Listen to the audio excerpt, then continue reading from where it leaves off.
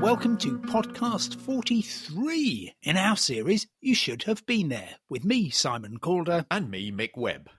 And today our topic is traveller or tourist. Which of those are you? And does it really matter? It's true that it is one of the many polarising debates in the world of travel, slow travel versus fast travel, to fly or not to fly. And to discuss it, we're joined by Frances Lindsay Gordon. Hello, Frances, welcome. Hi, Mick. Thank you. And now you're a travel writer and adventurer, Simon tells me. What kind of adventures do you go on? Well, it was sort of by accident. I cut my teeth writing guidebooks for Lonely Planet, the well-known publisher. And I sort of took the view that while I was younger, I better travel to what are considered the more challenging countries and continents. So picked Africa and began there, and then latterly to the Middle East. And on the way, as a sort of guidebook writer, you want to experience everything. You can't write about things unless you experience them. So I learned to climb mountains and drive across the desert and scuba dive and all those things. So sort of accidentally became known as an adventurer. So I'm not sure I really am very adventurous, but you sort of become so. Well, I'm going to call you a traveller then, for the purposes of our discussion. And Simon, you're a travel writer, not a tourist writer, and a man of the world in the literal sense. So I kind of guess you're probably a traveller rather than a tourist. No, I'm definitely a tourist. And I must say, actually, yes, the media and the tourism industry are guilty of, I think it's called unconscious bias, isn't it, against tourists. Newspapers have travel sections, not tourism sections. You've got the sole surviving descendant of BBC TV's long-running holiday programme is called The Travel Show. And if you do need a break and are allowed to, then you go to a travel agent, not a tourism agency. Okay, well, I've got a set of intriguing questions here to put to you both in order to find out a bit more about this distinction. Do either of you like to be thought of as a tourist, or do you actually make an attempt to not be seen as one? I think most people want to pretend that they're a traveller, not a tourist, just as Simon says. And I think the problem is there's huge snobbery and pretension about traveling like anything, but there's also definitely a negative connotation of the word tourists. In many of the languages I speak, not just in English, it's a kind of dirty word, and tourists are seen as sort of camera-toting trophy hunters who take refuge in a kind of herd mentality and bring their sort of cash-rich, time-poor lifestyle with them and experience countries sometimes through sort of air-conditioned, gourmet, luxurious and sanitized environment. And they're sort of rather looked down upon, even though, as Simon says, all travelers are simply engaging in tourism. But it's this negative connotation which I think is the problem. That people, why people pretend otherwise. Yes, I absolutely agree, Francis, that traveller denotes someone who's got seriousness of purpose, whereas tourism tends to be a more frivolous person. I mean, I actually really celebrate being a tourist because I think tourism is a force for economic good. Yes, of course, it causes enormous harm in some cases, in some places. But I'm perfectly happy to be thought of as a tourist. And indeed, given that sometimes I'm actually working professionally, often, and I'd be interested in your view on this as a travel guidebook writer, it's quite convenient to be regarded just as a tourist rather than somebody perhaps with more serious purpose. Yeah, I mean, if you look at the definition of a tourist, it's basically, I think, a person who's traveling or visiting a place for pleasure. So in a sense, anyone who goes on holiday is a tourist. But there is, as you say, that connotation also with damage and the environment and the fact that unquestionably tourism is or can do damage to the environment or ruin places. So I think there's a sort of desire to travel more sustainably, to travel on a smaller scale and do less damage to the environment. So It is, there's different connotations, and I think it very much depends on the purpose ultimately of your trip.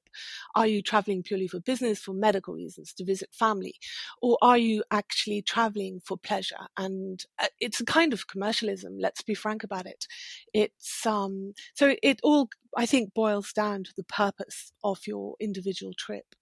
Having once studied French literature a very long time ago, I went back to look at a poem that I vaguely remembered by the great old romantic poet and indeed taker of exotic substances, Baudelaire. And he wrote a great poem called Le Voyage, which is the journey, really.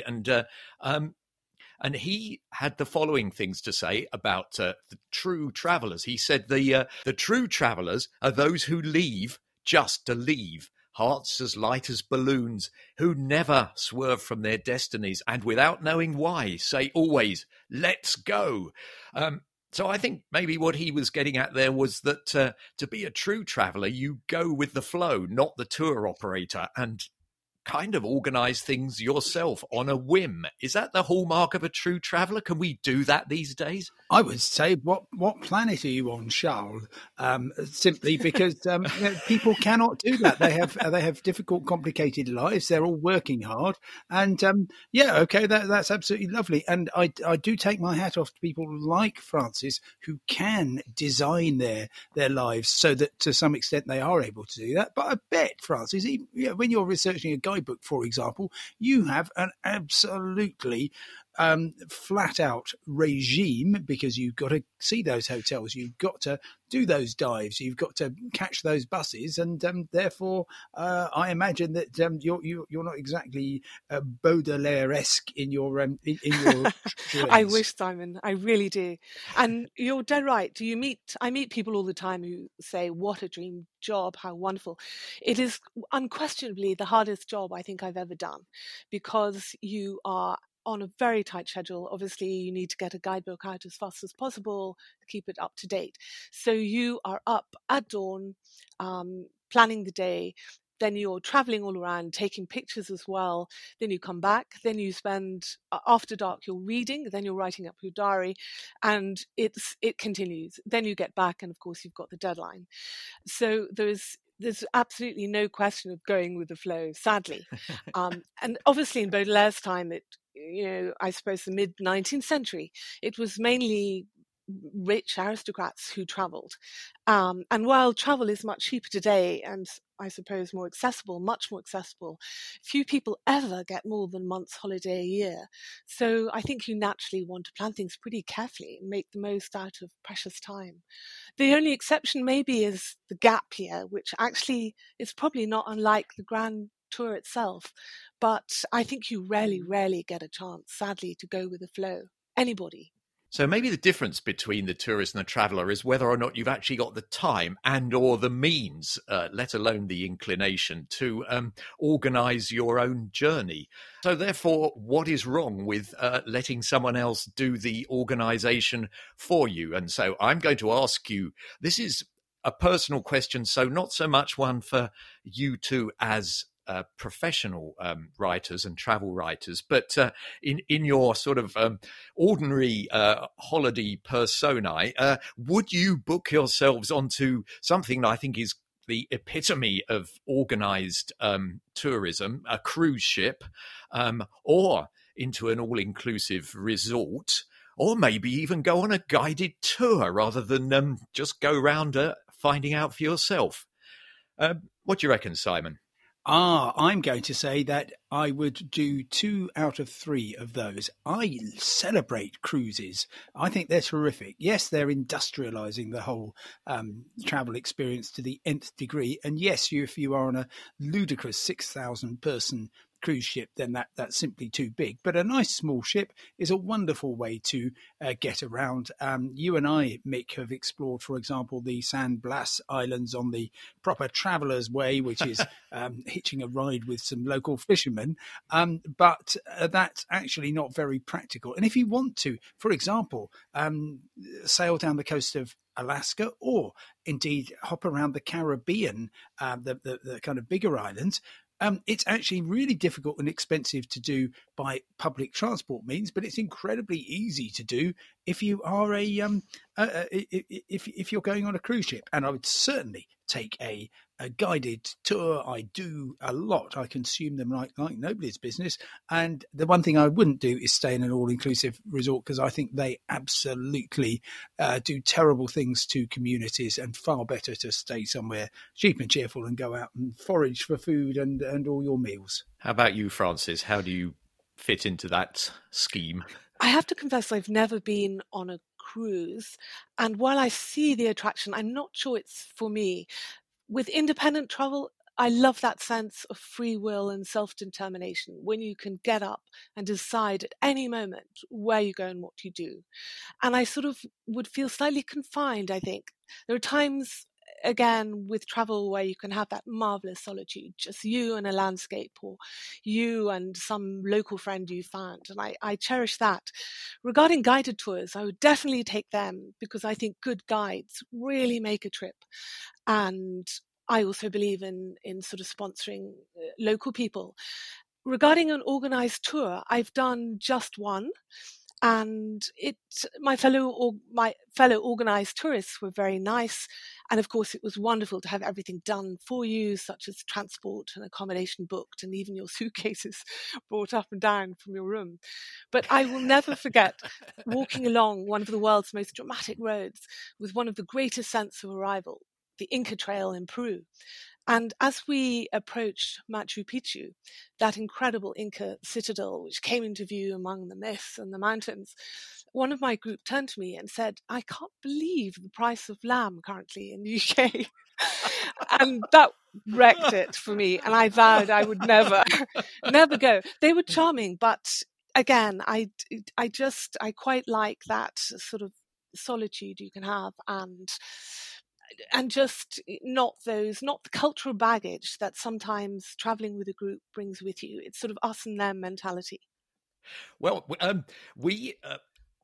Francis, Simon and I actually were I'm lucky enough to actually be on the Inca Trail on the last year when you could go under your own steam rather than having to sign up to be in a guided tour. It was extraordinarily good and incredibly uncomfortable. And I've got to say, we had a very poor tent which had got ripped and let in quite a lot of cold water. And when we stopped at the campsites, we became quite friendly with a group of people who we saw from time to time. And they came and visited us one night. I think it was on the second night, which is possibly the highest campsite, really cold. And we were trying to cook some dreadful freeze-dried mountain meal. And because the water wouldn't boil at the altitude, it wouldn't cook. And then these two young women came over, looking incredibly relaxed, and said, "How are you getting on, chaps?" And they told us their menu, which was being prepared for them as we struggled, which I think included champagne and probably the lamb you were talking about as well. And I did feel quite some envy for the organised and guided tour at that moment.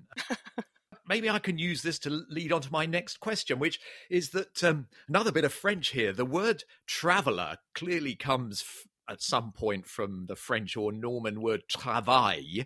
And I wonder if there's something about the idea of being a traveller that involves hard work, discomfort, maybe. There's crowded local buses, hostels and things like that. And you can feel good about yourself just for the sheer amount of effort you've put in and the pain you've endured, rather than enjoying yourself in a more decadent way. I think there is it's another one of these sort of traveling things. There's a kind of four nobleness and worthiness about traveling hard. The harder you travel, the harder the traveler you kind of are.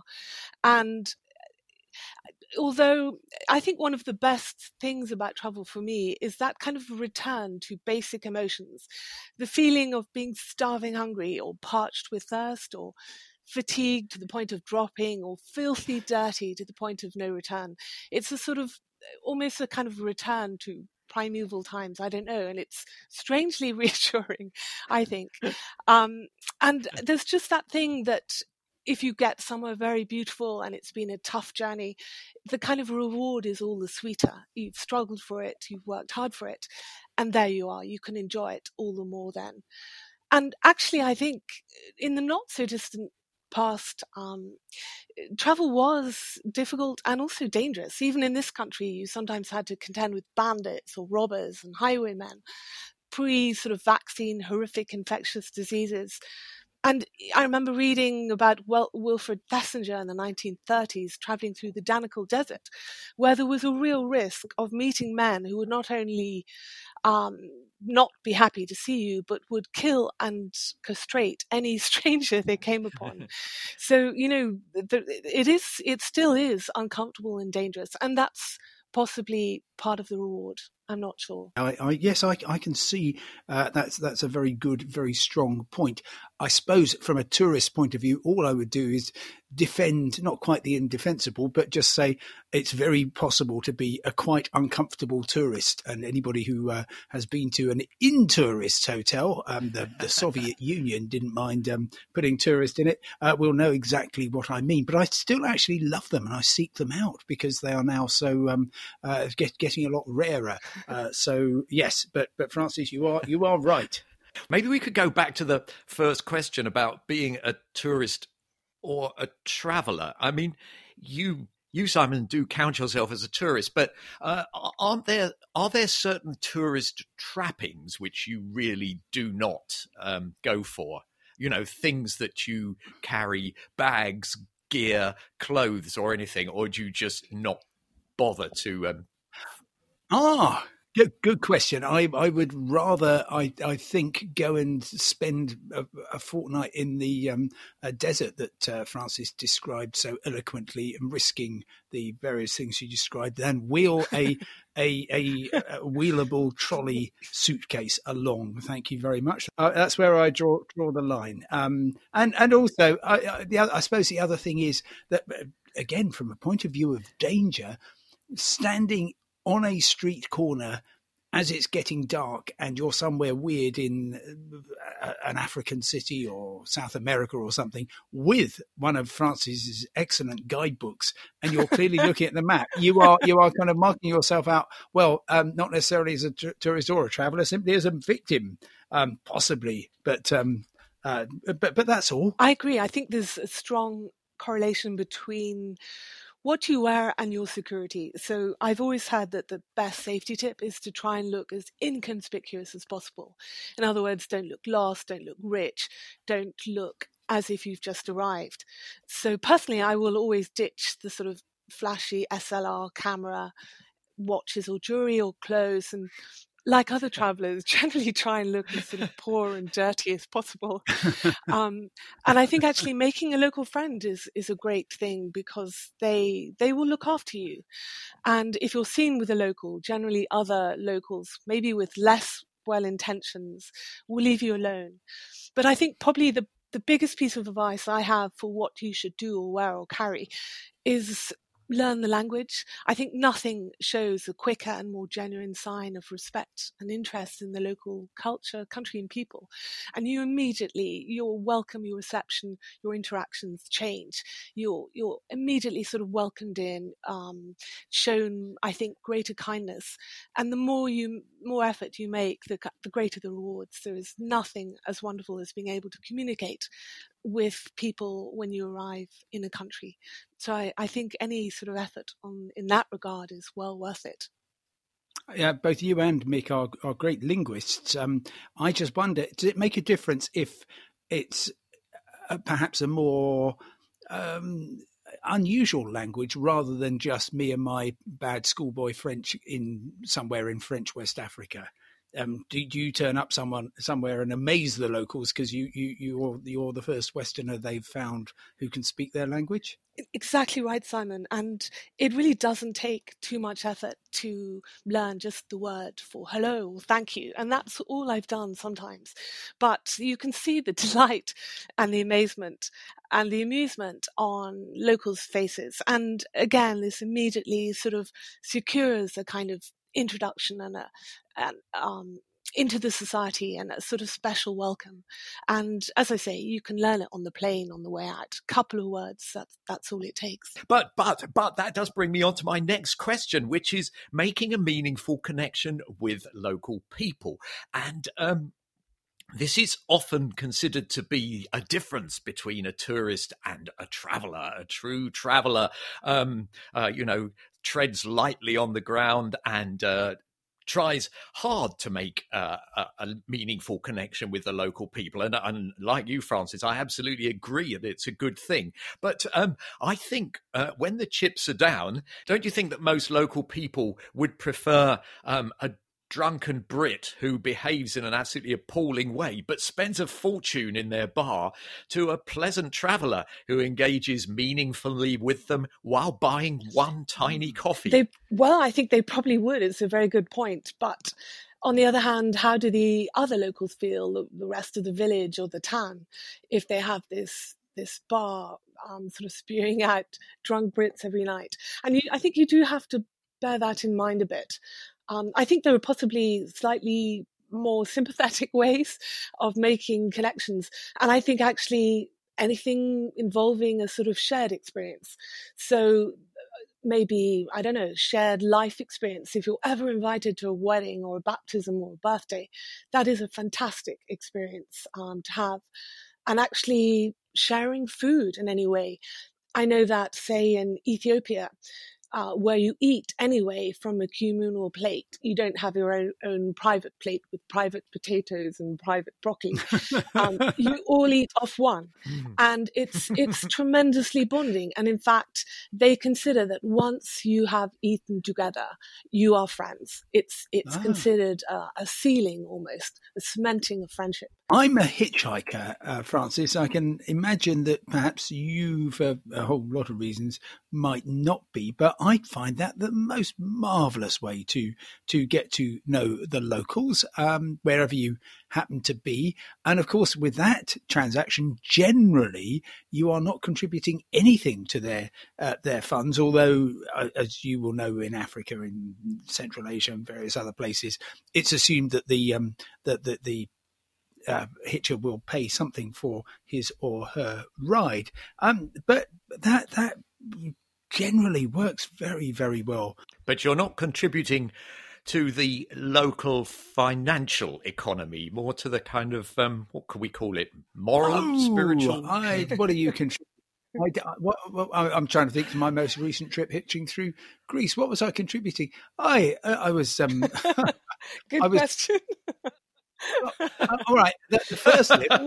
Yeah, Simon. Yeah, justify yourself. First lift I got was tremendous. It was a couple of tech nomads from the US, and they just left California thinking, right, well, we're not going to put up with this malarkey for months. So they're just traveling around, and therefore I was absolutely able to say, right, here's how you need to go, where you need to go. It would be just like if they picked up you, Francis. You know, you've got a whole list of things, and I'm still in touch with them. I'm still sending them briefings, and they're saying, oh, we've now moved on to Crete. So that was good. But obviously much more typical for the to be picked up by the local people.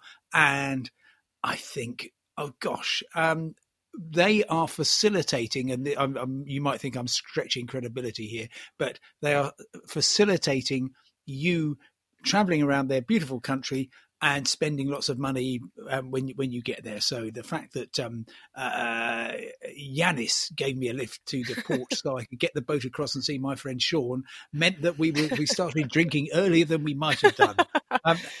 Having said that, I agree, it sounds really quite lame. It's good maybe for diplomatic or political relations. Though actually, I think even sharing, I don't know, an emotion is a more perhaps mutually beneficial experience. I remember once having a crazy drive to catch a ferry across France again, doing research for a guidebook. And I arrived in the very beautiful island of Corsica, sort of slightly shattered because I'd gone at a terrible speed and just caught it. Anyway, I headed straight for the square to have a coffee.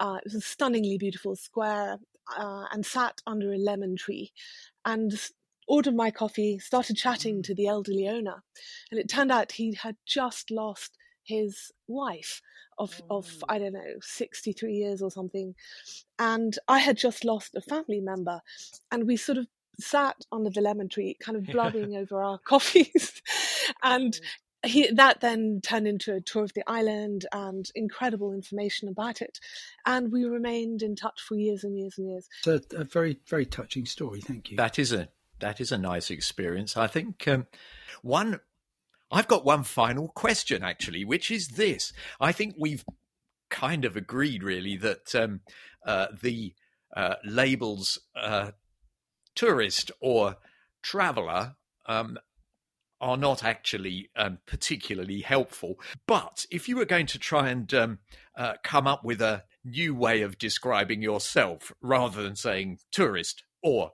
traveller not tourist, what would you call yourself? I think probably just rather a nosy person. Because I think that's, in a way, what motivates travel, at least for me, just being very nosy and sort of wanting to look over the fence, but a sort of international fence, if that makes sense. That's a very, very good way of looking at it. I'm still scarred, I think, by Joni Mitchell, of all people, at the Isle of Wight Pop Festival in 1970, when there was a very rowdy crowd. It was Saturday afternoon, and the worst thing she could think to say to people was, "Hey, man, you're all behaving like tourists." I think my description would be somebody who goes around so you don't have to. How about that? I will go, as I have just done, to see the opening of the new Berlin airport, which was a slightly underwhelming experience, but I will go and do that, and I will diligently report upon it, and then you can decide whether or not you want to go and have a look. So I'm just a researcher. How about that? Maybe we're all researchers. I think that would cover Francis's self-description as well, perhaps. Oh, I think I think you possibly could be called a pathfinder, Simon. Or an airport finder. How about that? Right.